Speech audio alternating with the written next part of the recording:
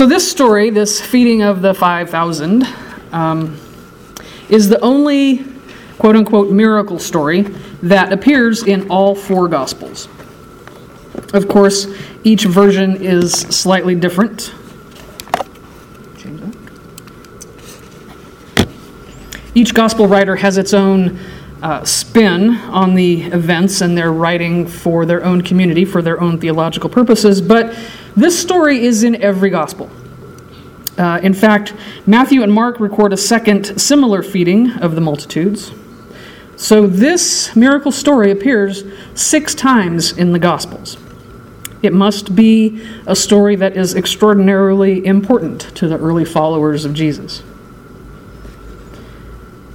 Even if the second retelling of Mark and Matthew were considered scribal error, some accidental duplication, it was a story important enough for the first followers of Jesus that it was handed down from generation to generation. First from the oral retellings, and then from Mark through the 60s into John, who was writing in the 110s. Now, Jesus was probably not having a very good day. He just wanted a little bit of time away, perhaps. Time to think, to pray, to reflect, time to recharge his batteries. In today's parlance, we would say that Jesus was looking for time to take a little bit of self-care, perhaps. You can't draw water from an empty well, so Jesus was just trying to find some time alone. And who can blame him, really? He's been preaching a lot. He's gone all over the place, and he's healed people. He's told parables, and he's taught. And on top of all that, his friends have just told him that his cousin John has been killed by Herod. Now, I'd want to withdraw on a boat and take a trip to a deserted place myself. How much is one person expected to endure anyway? Surely a little time away would have been just what the great physician ordered. Alas, for our poor Jesus, it does not work. The people find out that he's leaving, and the crowds that have been following Jesus, the people who have been inspired by his teaching and his healing and his promise of a better world, they just keep seeking him out. In fact, they follow Jesus on foot from the towns. Now, our story doesn't tell us how far they went, but it does tell us that this deserted place was a boat ride away. The people followed Jesus on foot because they were desperate for what Jesus had to offer. And evidently Jesus could sense this, because he didn't say, "Look, y'all, I have given all I can give right now. My cousin was just murdered. Besides, it's not like I haven't been giving to you all this time. It's not like I haven't been tending to your needs. What more do you want anyway? I need to take care of my own well-being." No, Jesus didn't say that. He gets off the boat, he sees the crowds, and he has compassion for them. He continued to heal their sick. And as we read further in the story, we read that was probably no small task. If there were 5,000 men, there were at least 10,000 people, right? Women, children. That is a lot of healing. And the disciples notice that it's getting late. They're out in the middle of nowhere, a deserted place. And they suggest to Jesus that he send them away so that they might get food. They're in a deserted place. Send them away, Jesus, so they can go buy food. Right? Makes a lot of sense. It's not like there's an IHOP around the corner, right? You just can't go to 7-Eleven and get a taquito and a 32-ounce icy. They'd have to walk back to where they came from, right? Or fish or hunt or something. But the disciples think they best be getting at their doing while there's still some light out. It's a familiar refrain. Send them back. Let them fend for themselves. They should have known there was nothing out here. They should have brought enough to eat with them, right? But Jesus isn't having any of it. You feed them, Jesus says. Do y'all remember the show Different Strokes? And the brothers Arnold and Willis. All right. So remember any time that Willis would say something incomprehensible, Arnold would be like, "What you talking about, Willis?" Right? I could just imagine the disciples saying, "What you talking about, Jesus?" Right? What are we going to do? We got nothing here. How are we going to feed all of these people? Do you know how much we have? We have nothing except 2 fish and 5 loaves.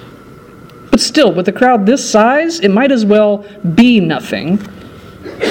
Evidently, the disciples were fond of hyperbole. One commentator noticed that it's just like human beings, isn't it, right? Our first reaction when we're faced with a seemingly overwhelming task is to look at it and think about what we don't have.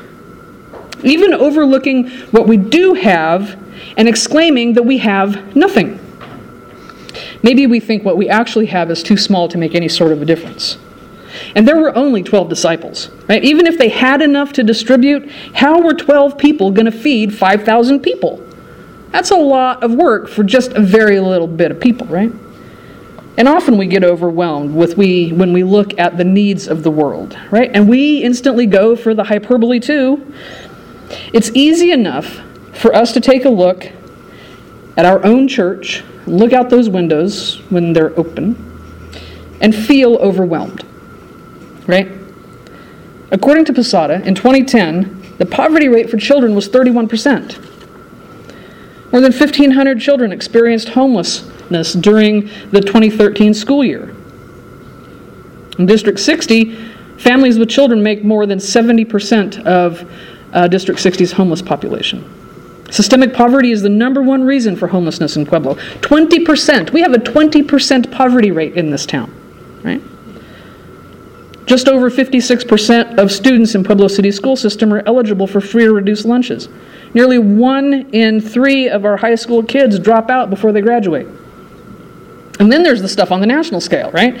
The incarceration rate, the privatized prisons, alcoholism, drug abuse, domestic violence, crime, our aging population, teen pregnancy, gang violence, environmental degradation, homophobia, systemic racism, war, trafficking, so many things, so few resources, so little time. And it's easy to get overwhelmed at all the things that need to be done and all the people that need to be helped. It's understandable that we would look out on all of those things and decide that there is absolutely nothing we can do, because there is no way that we could possibly care for everyone. Our default when looking at the world sometimes is to look through a lens of scarcity. And let's face it, our situation is nowhere comparable to those who sat with Jesus. They really did live in a food-scarce world. Us, not so much. But it's not that we're greedy. We're not hoarding anything. It's not that we want to protect ourselves at all cost and let the rest of the world fend for themselves. It's just that sometimes we get a little bit full of fear. And sometimes we forget that when it seems like there is absolutely no way, God will find a way. We fall into that all or nothing thinking.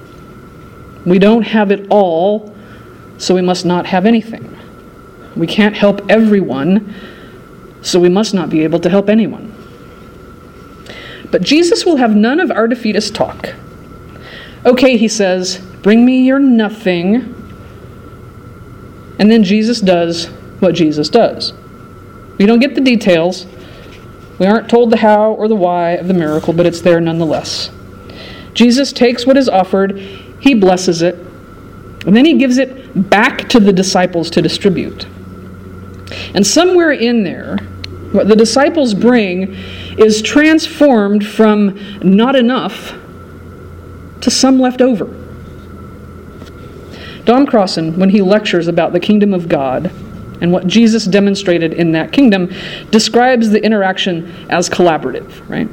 God and Jesus, us and God, working together to bring about God's will on earth as it is in heaven. All of us bringing what we have, giving it to God, and that trusting God to do whatever it is that God's going to do with it so that we can participate in bringing about the kingdom. Crossan says that one takeaway from this story is that when we pass what we have through the hands of God, we find out that we have enough for everyone. And it's not just about the physical stuff. It's not just about money or food or clothes or places for people to live, although those are very important. God asks us to bring our spiritual stuff too. How often have we thought, I don't really have that much to offer. I don't really have any talent that I can speak of. I really can't help much. But God will have none of our defeatist talk. When we take our lives and the things that we've done, and perhaps even the mistakes that we've made, when we take our lives and experiences and we give them to God, God works a miracle. We don't know how or why, but a miracle is done nonetheless. We can take our stories, our lives, our experiences, and we too can feed multitudes with them. In God's hands, our experiences are transformed when we offer them to people by sharing our stories. Our lives can be transformative for other people. Now, like I told the kids, sometimes this story is referred to as Jesus feeds the 5,000. And plainly, that is not the case. Jesus might perform the miracle, but as theologian Don Hollingsworth notes, this doesn't reduce the call to discipleship to the call of passive piety. Our call is to the active ministry that meets human needs. Hollingsworth also writes that Jesus transforms our humble offerings into more than we could have dreamt. And it's also true that Jesus is calling us to dream bigger, he writes. Jesus did not say, "Give me those fish and bread, and I will feed them." His first call was for the disciples to change their ideas about their own power in the world. Let's change our ideas about our power in the world.